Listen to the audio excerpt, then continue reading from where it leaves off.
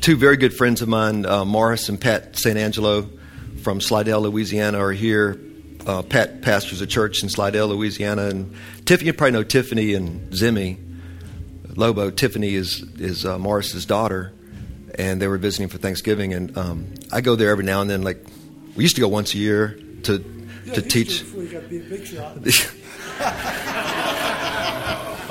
But I love going to his church and preaching. I can't wait to go back because the group there is awesome. They just soak it in. It's awesome. Anyway, he's got a internet website, and he wants to do a video and put it on his website for his church and for anybody who wants to access it. But also the Saints at Slidell suggested do this so they could say hi and whatever. So we're going to say hi to the Saints in Slidell this morning. But it's just a neat group. And Morris and Pat's coming in a second, but Pat and Morris have been pastoring that church for 10 years and just faithfully teaching the finished work of Christ and helping people see the grace of God. And it's just a pleasure to go there. Something happens when I go there. It's like I just feel such a freedom because he just tells me, just don't hold back, just let loose. Which I do here too, but like I normally do. Here I can preach here and there, total freedom. Two favorite places to preach is here and there. Because sometimes you go to a place where you feel like, should I say this? Are they ready to hear this? No. You are really free. Cool. And I've given some thought, actually, because knowing that Morris was going to tape it this morning, we had Thanksgiving dinner with them, and we were talking about it. And so I had put some thought to it, what I should share, since it is going to go on his website and so forth. And what I thought about sharing is what I would share if I was speaking to a group of young pastors or ministers about to get into the ministry, or what would I say to a group of ministers, not necessarily young, but those who wanted to be involved in ministry. They felt the call of God, that God's, and when I say ministry, I mean we're all in the ministry. We are all ministers. But what would I say to a group that really feel that God has really called them to do something for the gospel and so forth? What would I say to them? So I want to share what I would say briefly, and so I'm going to cover a lot of ground fast. Some of the things I'll say are really like 3-part series statements that you should take tapes and CDs to expand on, but I just want to share a few thoughts and hopefully be a blessing to all of us here and those who might tune in. You guys had a good Thanksgiving? Yeah. Cool. Yeah, we did too. Awesome.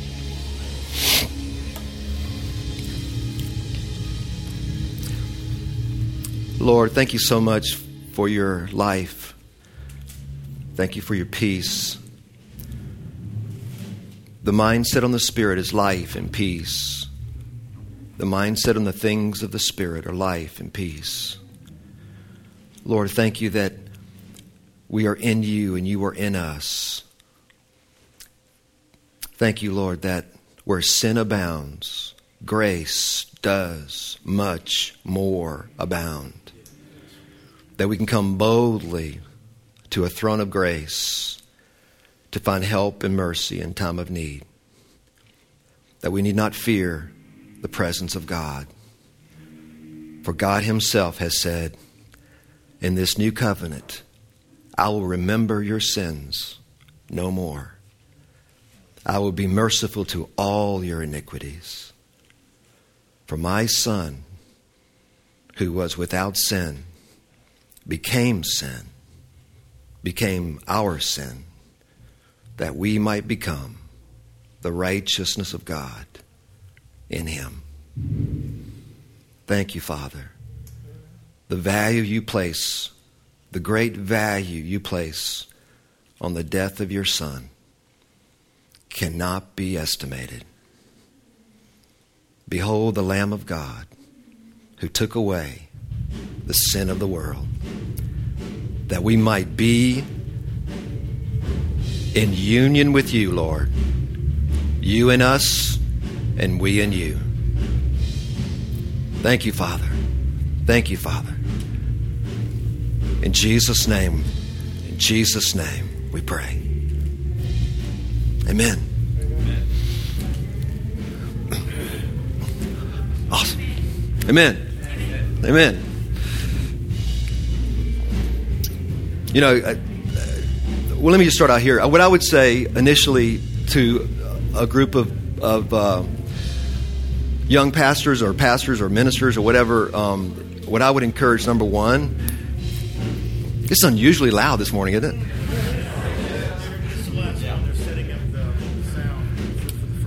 Oh, okay.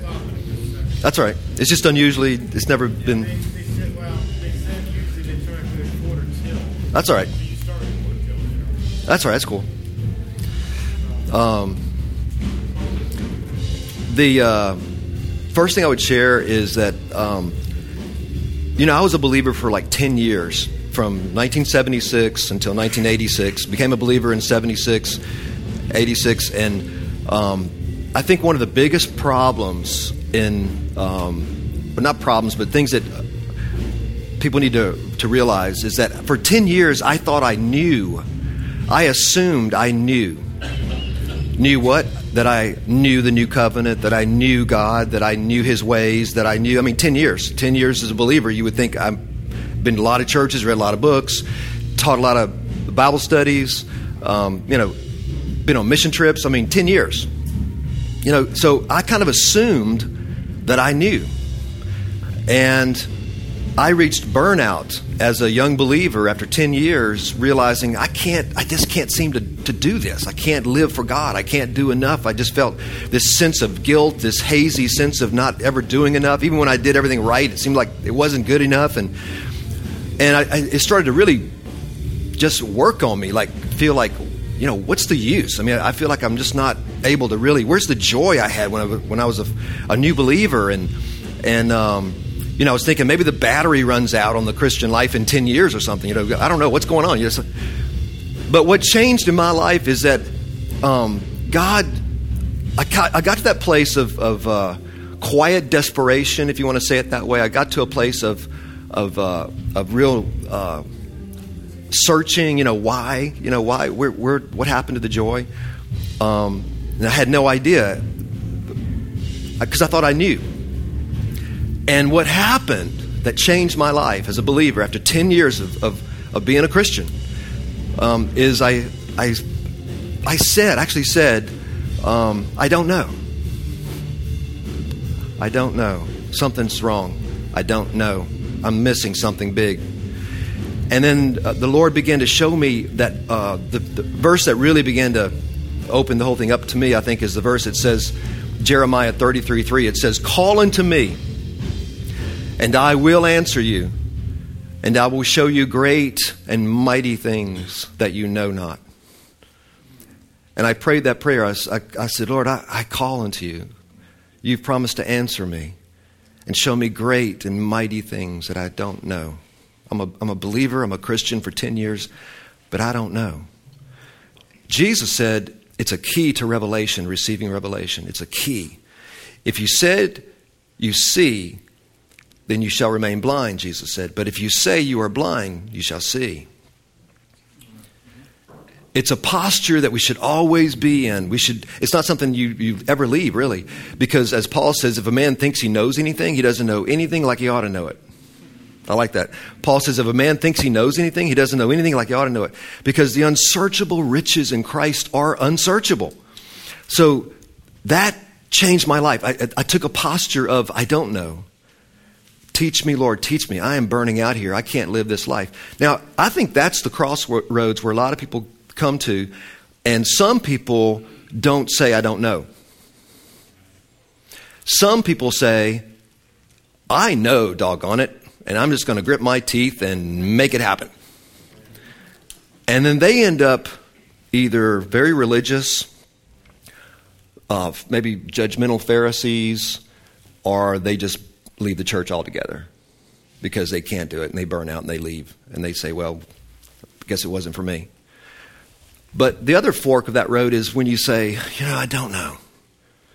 I don't want to grit my teeth and try to make it happen. I don't want to play the game, the religious game. I don't want to put the mask on and go to church and try to be what everybody says I'm supposed to be. I don't know, and I want to know. And sometimes the reason people choose that fork that says, I'm going to grit it out, I'm going to stay here, is because they're seeking to please men more than God. They have maybe some vested interest in the religious system. Maybe they have a job as a pastor. Maybe they have a position on the worship team. Maybe they have some kind of a book out there and they can't change what they wrote in the book. They're getting royalties from it, or maybe they, I don't know. There's all kinds of reasons people decide not to change. But if you seek to serve Christ and not men, Paul says in Galatians, he who would seek to be the servant of men cannot be the servant of Christ. So that's another key to receiving revelation. First, being willing to say, I don't know. And that's just the humility of saying, I don't know. And when you really think about it, that it's the smartest thing you can ever say is, I don't know. Even as a believer, like I was after 10 years. And the second key to revelation, receiving revelation from God, is really having a desire for truth no matter where it takes you. You don't care where it takes you, what men think about it. If men praise me, that's great. If they curse me, that's great. It doesn't matter. I just want the truth. I just want the truth. A person like that, God will open the storehouse of heaven to. A person who says, I don't know, Lord, teach me, and I don't care what man thinks. I don't care what man thinks, and I don't care where it takes me. I don't care if it means I get put out of the synagogue, so to speak, because that's what happened to the early disciples. When they began to talk about this Jesus, they were put out of the synagogue, and the scripture says that some of them denied what Jesus, who he was and what he was saying, because they did not want to be put out of the synagogue, for they loved the praise of men more than the praise of God. And that's rampant in the church, where God is trying to reveal things to saints. He's trying to open the minds of saints by the Spirit of God, and because they have vested interest in the system, they don't want to listen. So I would say to these young pastors or whatever this group might be, I would say, first of all, have that attitude, have that mind that you don't know, that there's much to learn, much to see in Him, and seek to serve Christ and not men. Because it's all by revelation. The key to the Christian life is seeing, not doing. And that's one of the things he showed me. The key to the Christian life is seeing, not doing. And how can we see that which is invisible? You see, the scripture says, who can know the thoughts of God? But only the Spirit of God. Only the Spirit knows the thoughts of God. Only the Spirit can reveal to us the thoughts of God and who God is and what He thinks. So how can we see the invisible but only by the Spirit of God? So when you have that posture of humility in a sense of I don't know, and you have the heart that says I want to serve Christ and not man, then you lean not. Because of that posture you have, and you lean not to your own understanding, but you lean to God and you say, Lord, teach me by your Spirit. Because we cannot see these things but by the Spirit of God. Who can know these things? But the Spirit of God, the scripture says. And the scripture says the Spirit of God has been given to us that we might know these things that are freely given to us in Christ. So, a mark of a true minister of the life of Christ is a person who is really dependent on the Spirit. Not just in the reasoning of the mind, because a lot of young pastors or ministers put a lot of emphasis on the intellect, on the study of books and reading of the scriptures and crafting in their own minds what the scripture is saying. And the scripture says that it's not many wise get this. Not many noble get it. God has chosen the foolish to confound the wise. He's chosen the weak to confound the strong.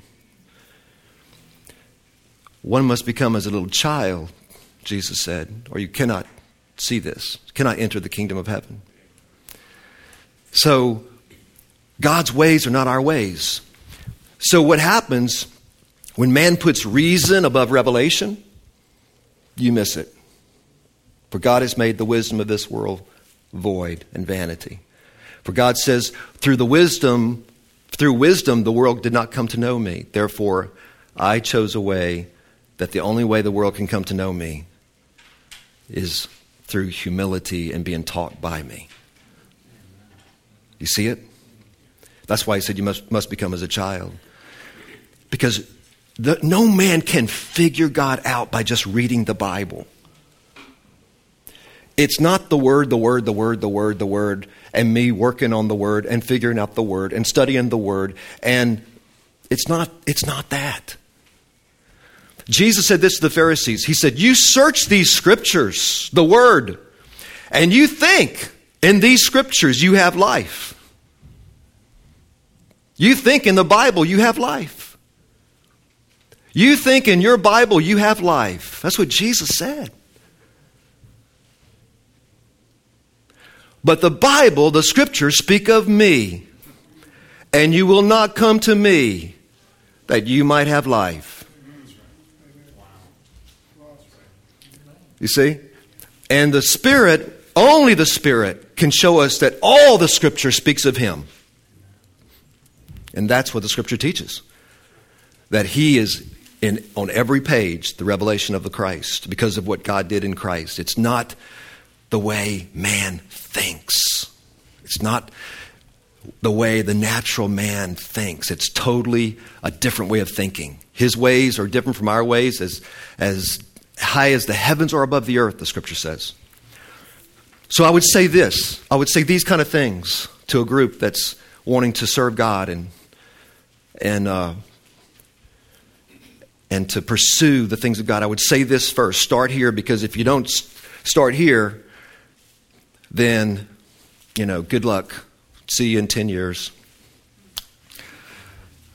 You'll either be off, burned out, or you'll have some doctrine that your mind has put together that you think is just so cool, and God is going, what is that?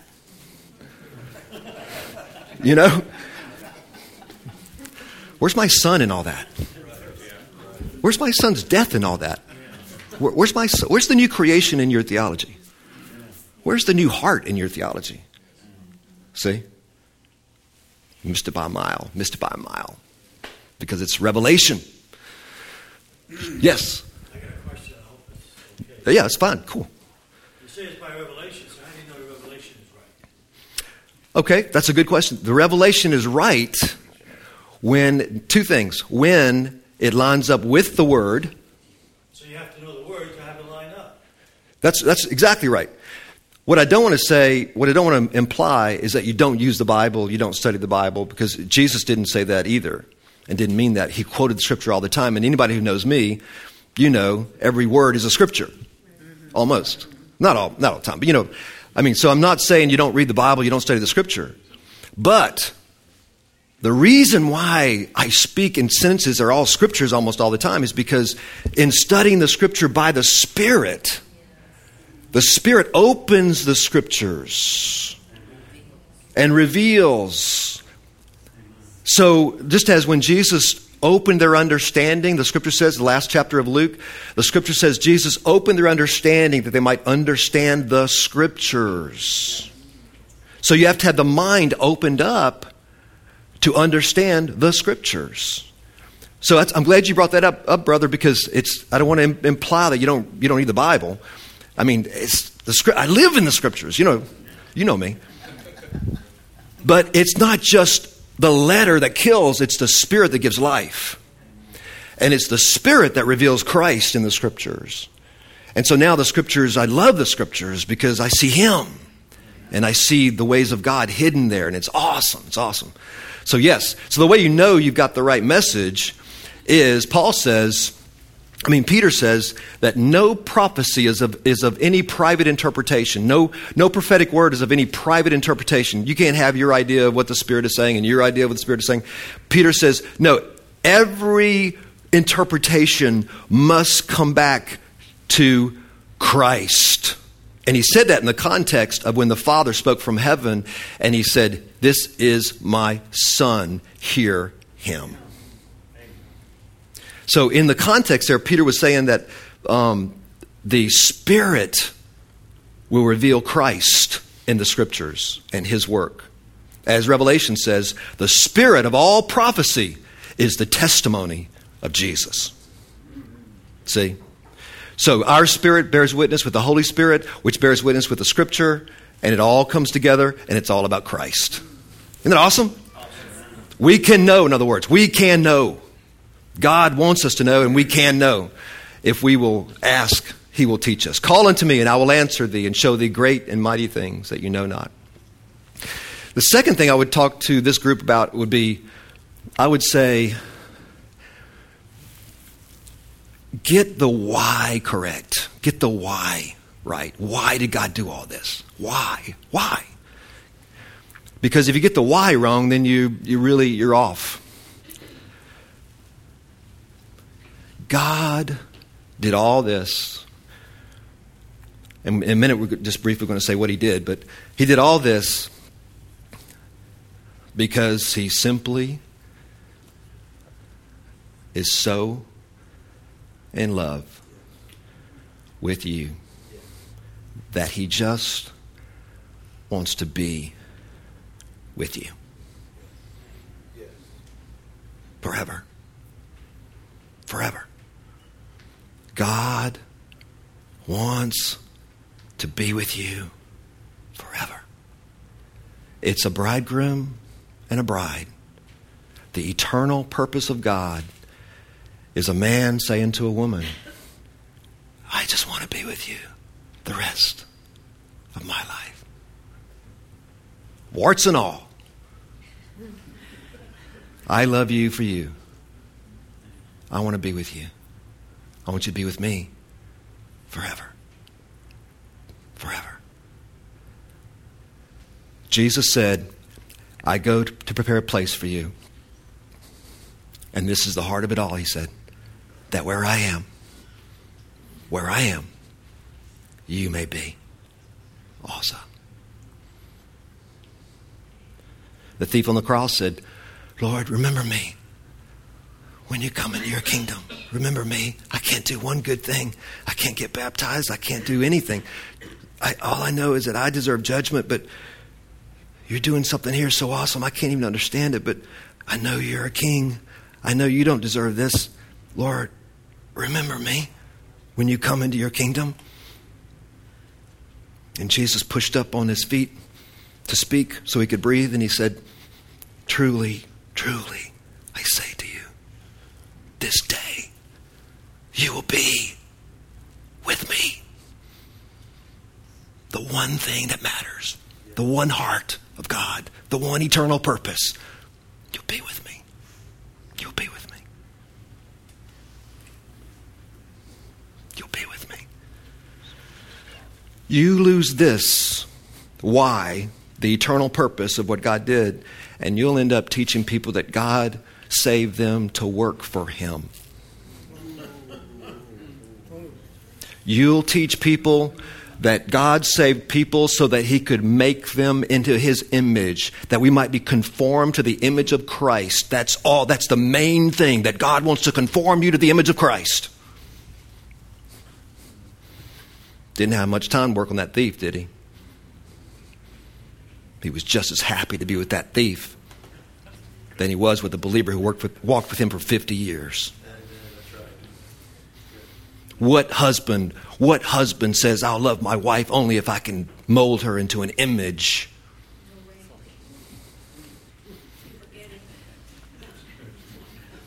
You see? You see the heart of God, saints? You see the heart of God? The eternal purpose of God. What's the final revelation in the book of Revelation? The final unfolding of the heart of God. What do you see? Do you see a trophy? Look, Like my trophy, I made him or her into my image. Do you see a hard worker with, look, all the work he did for me. Look at the treasures. Look at all the fruit he bore. What you see, come, I will show you the Lamb's wife. I'll show you a bride who comes down from heaven. Now seated with him, now being manifested, having the glory of God. He loves her so. Come, look at his wife. Behold the bride. And the Spirit and the bride say, come.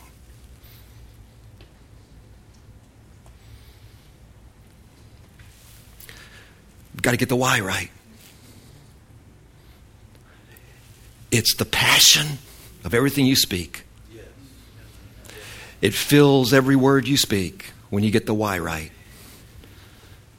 Otherwise, it's dead. God said to Israel, the day's going to come when you'll no longer call me Lord, Lord, Lord.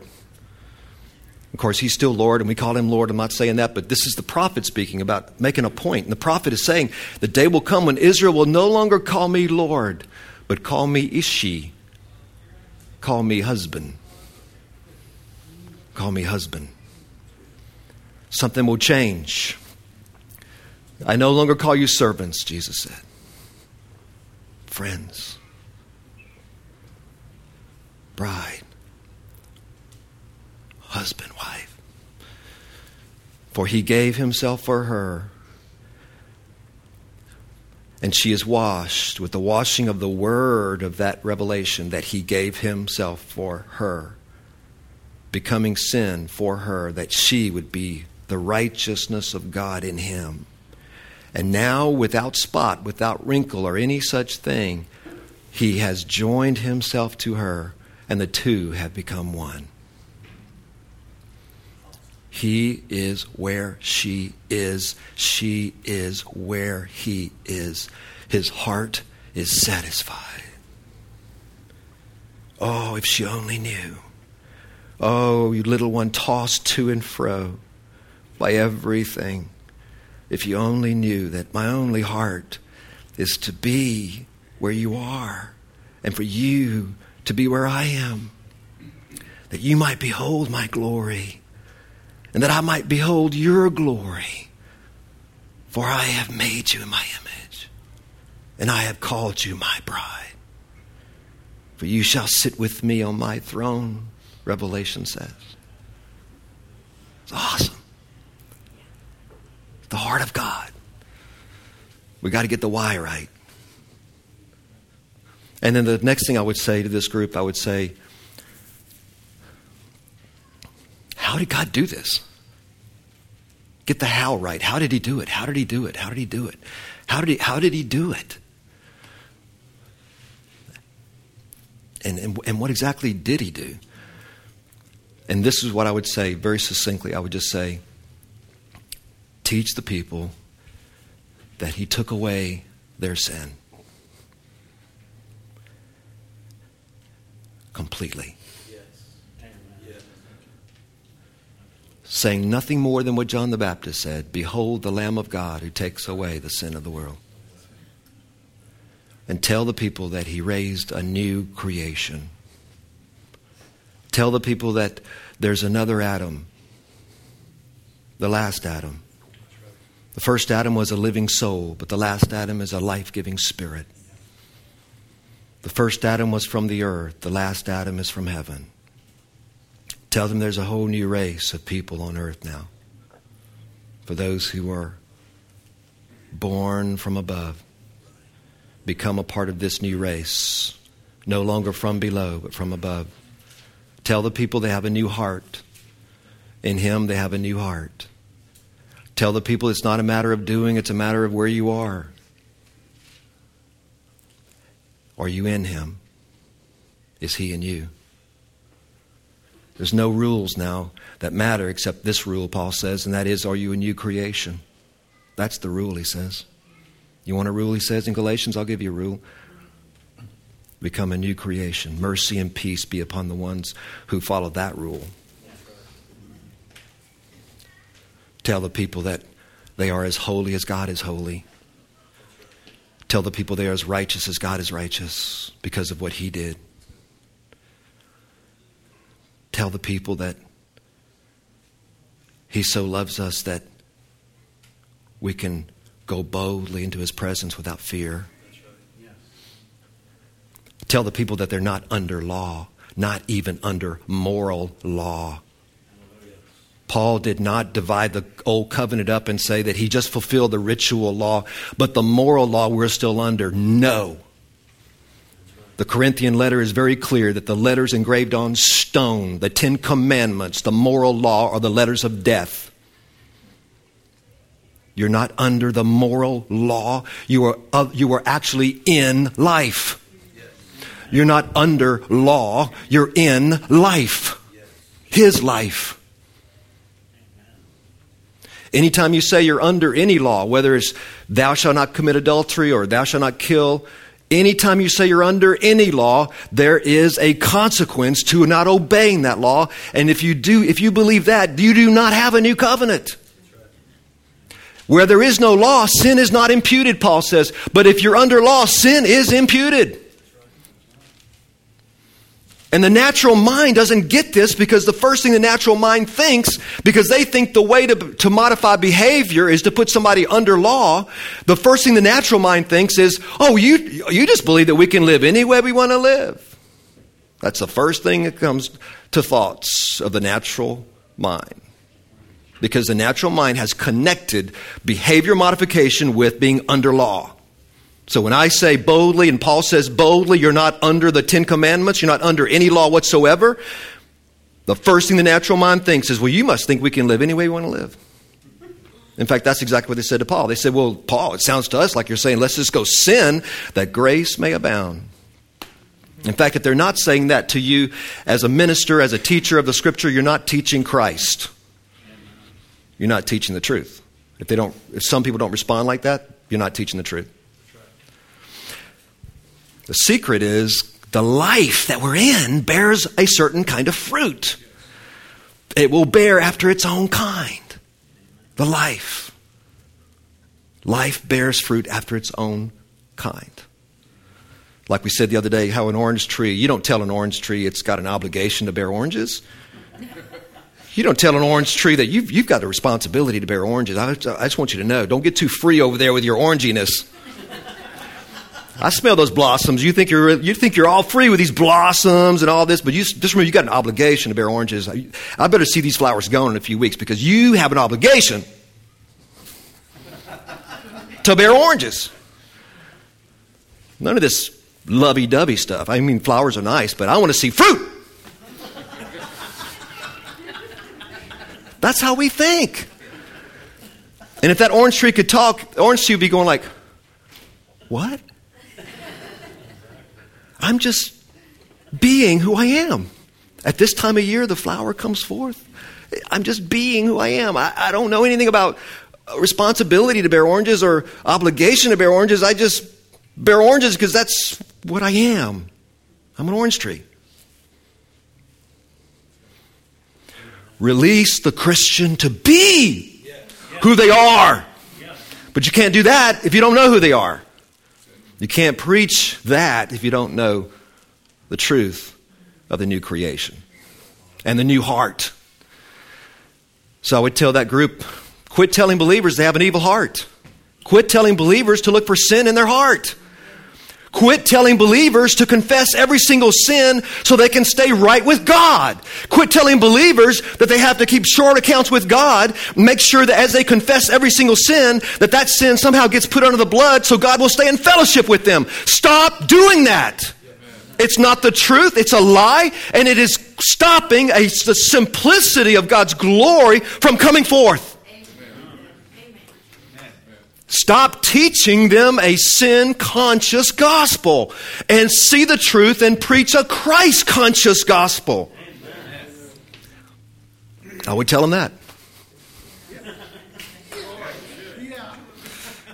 And no flesh can glory in his presence when we do it his way. You just say, I don't know how. I just know I love him. I just know he's in me. I just know I'm in him. And I just know that my mind's being renewed to how good God is. And I'm being renewed to how new I am in him. And I just find myself loving people. I don't know why. And I just forgave this person I could never forgive. I don't know how, why. I don't know. Something's in me wants to forgive. I don't know. I have more patience than I used to have. I don't know why. That no flesh can glory in his presence. And the fruit of the Spirit comes forth in a rest. I don't know why I have joy. I don't know. I don't know. Well, you must have been doing something right. I mean, God's blessing you. What are you doing right? I don't know. I just know him. I just know that he loves me. I just know that I can't get over the fact that I'm one with him. I can't get over the fact that he's wherever I am and I'm wherever he is. I mean, like, I'm actually seated with him now. I mean, he's walking with me now. I mean, this is like, I can't get over this. Joy unspeakable, full of glory. I would tell him that. I would tell him the way you walk this life out is a place of complete dependency. I would tell him that it's a matter of boasting in weaknesses. We have weaknesses. We have weaknesses. We have the power of sin that is still in the flesh. Paul had a thorn in his flesh. He yearned for God to set him free from that thorn, and God allowed it to stay. My grace is sufficient for you, he said.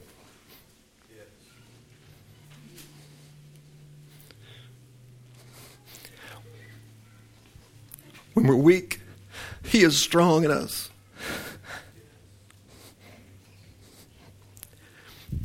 He allows need, trials and things, so we'll depend on him and never fear. He's with us. We can now boast in our weaknesses, in our need of him. For where I am weak, he is strong. That the power of Christ might rest upon us.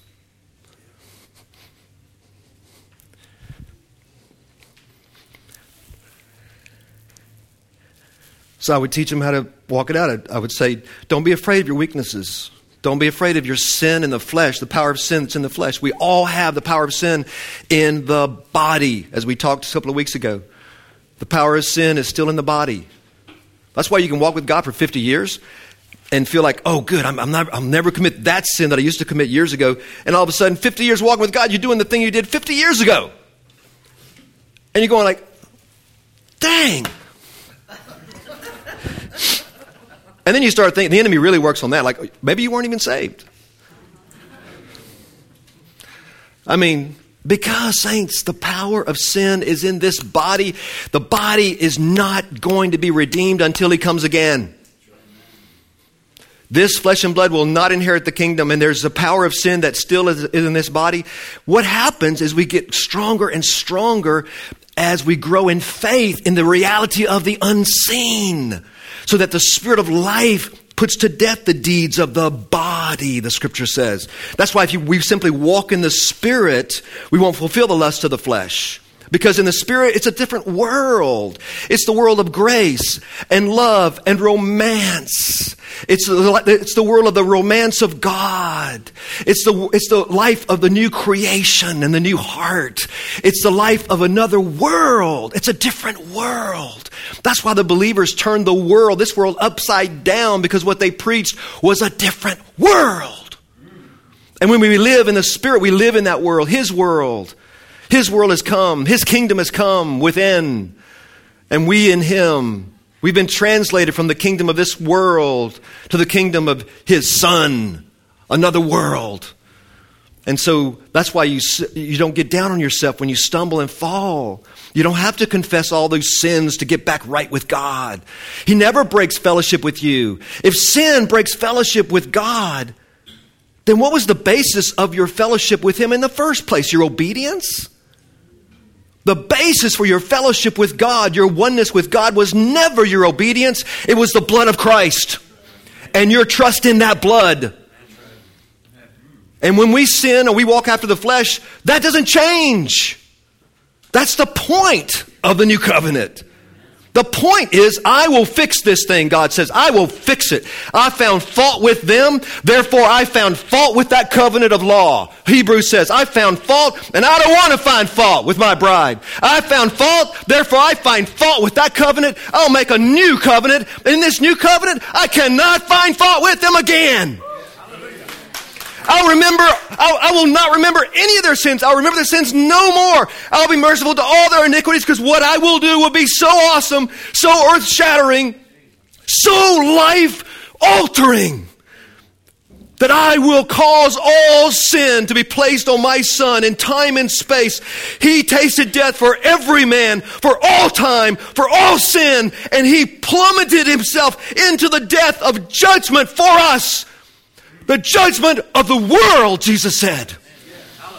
And He was raised by the Father, by the power of the Holy Spirit, a new Adam. Last Adam, come, Son. This day have I begotten thee.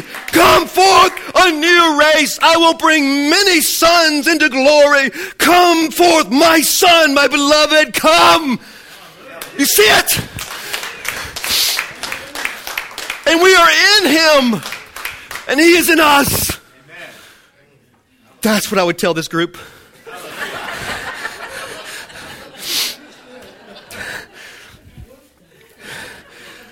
I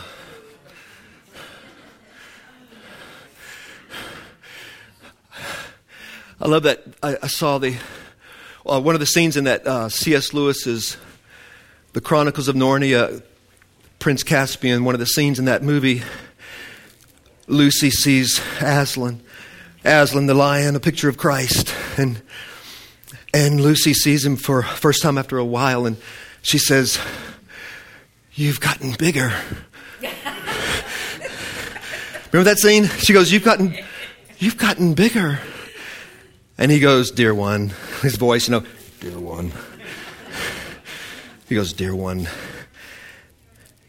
as you grow and you see me as I am, I grow." It's not that he actually grows, but what he's saying there, C.S. Lewis is teaching that as we grow in our faith and vision of Him, He just gets bigger and bigger till we see Him as He is.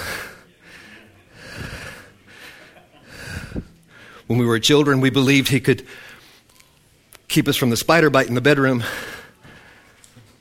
When we were teenagers, we believed He could give us an A on a test and help us study. When we were young married couples, we believed He could help us make enough money to pay the rent. Dear one, if you only knew how big I am.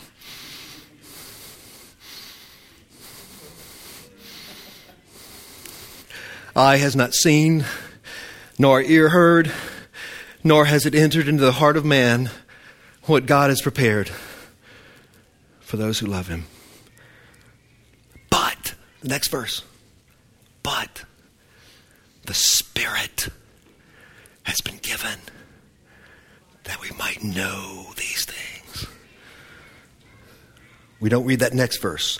We think, oh, that's just in heaven. One day we'll see what eye has not seen and ear has not heard. And no, the next verse says, but the Spirit has come that we might know what eye has not seen, what ear has not heard.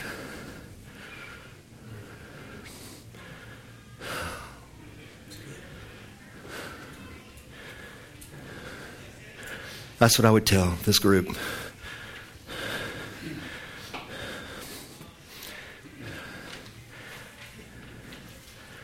Lord, thank you so much. Thank you for helping us see.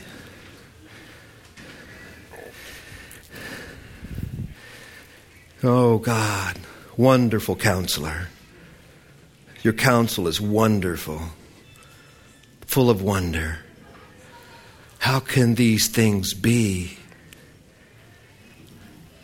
May we never lose the wonder of a God who raises the dead and calls into being that which did not exist before.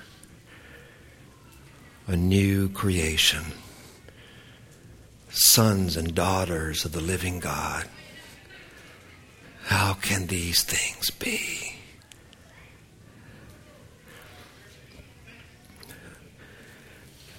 Because, dear one, I have loved you with an everlasting love.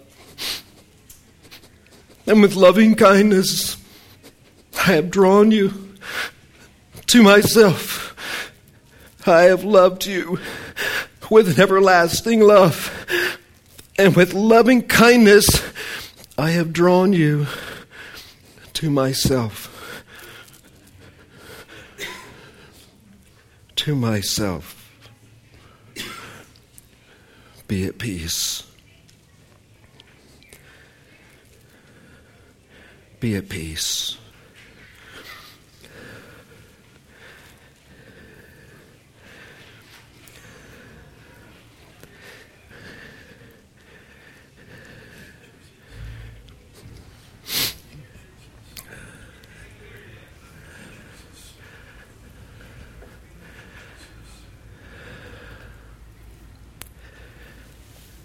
Amen.